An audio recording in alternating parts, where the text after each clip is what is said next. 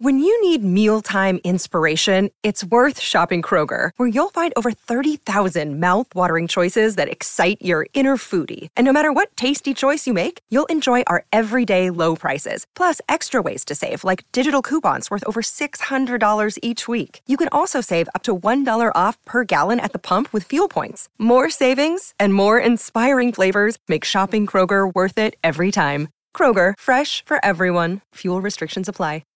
Welcome back to the program. I tell you what, one of the beloved commentators on this network. Can't wait to start calling games with him in 2024. In fact, it's just around the corner. So looking forward to getting the great Tim Mannah, also known as Tim Mannah, former Parramatta Eels great. And what about this?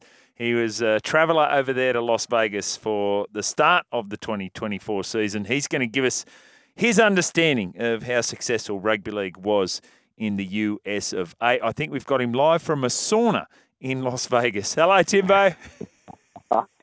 Thanks, Jimmy, also known as James the Bone Crusher Smith. How you going, mate? But you know what? I was sitting on the couch yesterday watching those games and was getting texts and calls from mates, and we were just so jealous of anyone and everyone who was over there. So right now, I'm very green with envy, Tim, but more to the point, how are you, mate? How was rugby league's debut in the US of A this time around? Oh, it was fantastic. Obviously, you have some roots connected to the United States with your wife, so I can understand wanting to be here. But it was special. I think the NRL have really got to give themselves a pat on the back. It was a big gamble what they did to come in here. No idea whether it would work or not. And I think, to be honest, even leading up to the 3-4 days before the game, I still think there would have been a bit of anxiety on the NRL's behalf. But they had a fan day, I think it was 2 days before the game, where they had about 10,000 turn up. Wow. And I think that was the moment they realised that it's going to work. Yeah. Incredible achievement by the NRL to put the spectacle together. I've no doubt there was bumps along the way, and I'm sure there were things that didn't go to plan. But at the end of the day, it was a product that was a great showing. In the two games, it was exactly what the NRL needed to show, another country to show what kind of product we have, because the four teams played their heart out and they put on a great performance. Yeah, that's a really good point to remember too. The Seagulls 36-24 over the Rabbitohs, the Roosters 20-10 over the Broncos, and we've talked earlier about the unfortunate incident coming out of that with the alleged racism. Spencer Leniu now being charged by the NRL Match Review Committee. But what about the games themselves, and not only the games, but the manner in which they were played? We're all a bit worried about the narrower field, Timmy, but that didn't seem to have an impact. What did it look like live at the ground?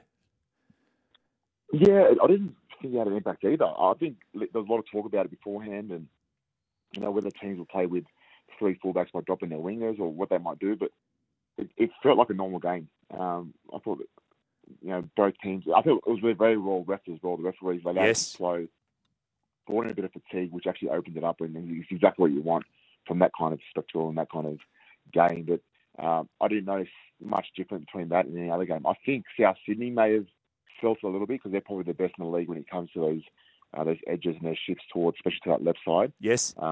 But you couldn't really walk away from the game and see huge difference between a normal NRL game and yesterday. Yeah. What about the performance of some of the individuals? So really good performance from Manly and the Roosters, but were there any individuals that caught your eye, Timmy? Yeah, mate, I'm a bit biased, but I thought Nathan Brown had a lot of impact when he came off for the Manly Seagulls in his debut. I thought he had a lot of punch. Brooksy as well in his debut. I thought he was great. Nice touches. Yes. Cherry Evans for me was the standout in that game. I just think he just controls games like no other. And it's almost like the older he gets, the more calm and composed he gets. So I thought he was great. And then obviously, the Roosters, they sent, made a big statement. I spoke to a few of them in the lead up, and they were saying that in the last few years they've been really disappointed with the way they started the season. So it was a really big game for them, not just because of the occasion, but because they wanted to start the year on a good note and not be chasing their tail, after 5 or 6 rounds. Yeah.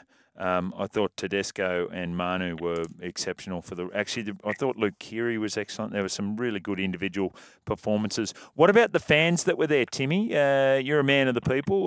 You were saying beforehand that, yes, a lot of fans there from the four sides that were there, but there were other rugby league fans that were in town as well.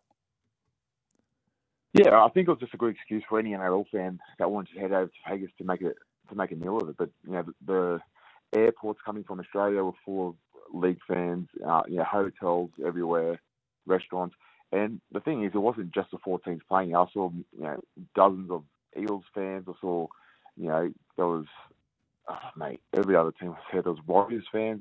Yeah. So it was just really good to see so many NRL guys turn up and just want to be a part of it. Yeah. The concern I had was maybe next year those guys that use their brownie points, or 2, the actual finances to get here. Will they be able to come again, or is the number smaller coming out of Australia? But like you said at the start of this interview, there's a lot of people that would have watched it yesterday and had a bit of FOMO and wished that they were there. So I think, while there might not be the exact same guys coming again, I think there'll be a new batch of fans that are really excited to come and check out, whether it's their team or not, but check out the whole experience. Yeah, absolutely. All right, so that's one part of it in the crowd, and that is those people who travelled over from Australia. What about the people in the US? Were you able to chat with any of the locals? Do we know any of the situations about people who've had an interest pricked in this game and thought, right, let's go and check out this rugby league? Yeah, I think there was definitely a lot of fans there from America, and it was actually really cool to see them wearing the NRL paraphernalia with their accent, so they'll right into it. Yep. So plenty of Americans turned up. Fox did a great thing by getting them some really good exposure. I heard, and don't quote me whether it's factual or not, but someone told me during the game they had 35 million viewers at that point, and now that could be completely wrong, but if that's true, that's a huge achievement. Okay, all right. I think someone's having a lend to you there, Terry. But anyway, mate, I wouldn't mind finding out what the actual number was. Well, you better find it out. We're working on it. We are looking to get the numbers, and we're because that's the really interesting thing, You right? haven't done it yet. No. What have you been doing all day? I'll tell you what I haven't been doing all day, mate. That's sitting in a sauna, sweating out the night before. But each to their own. Mate. Each to their own on this. You're right, though. Brewery in there. Yeah, I should get to work on that one. Just going back to your point on Nathan Brown, we were discussing our Supercoach side yesterday morning with the general manager of football and that's Austin and River and Nathan Brown's name came up. I went, nah.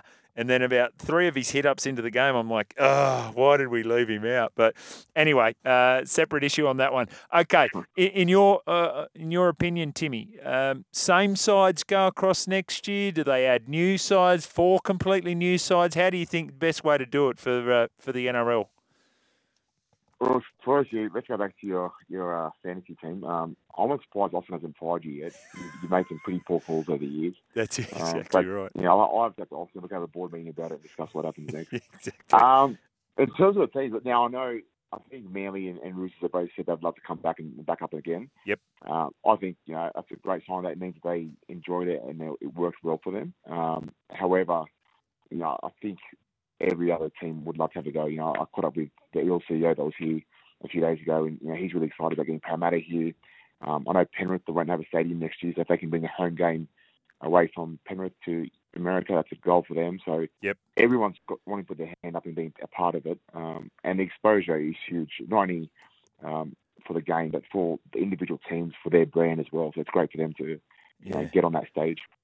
Straight after you get out of the sauna, will you be slipping into some uber comfortable Daniel Patrick gear? Because if you haven't seen it, he's been across the NRL website and lots of articles about Pat Jarvis's son, Daniel Patrick, who is now a fashion designer. And he's got the bigger man in mind, Tim, currently outfitting Travis Kelce and the entire O-line of the Kansas City Chiefs, as well as Travis's brother, Jason. Did you happen to catch up with Daniel? And if so, will you be wearing his gear exclusively on a Friday night here at SEN?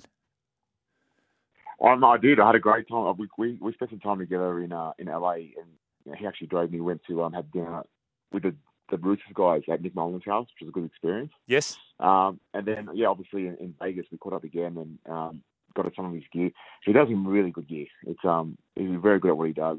He's a creative, very different to me. I don't have that kind of brain that can design that stuff, but he's incredible at what he does. And there's a reason why people like Travis Kelce and Beyonce and all those people want to wear his gear. Yeah.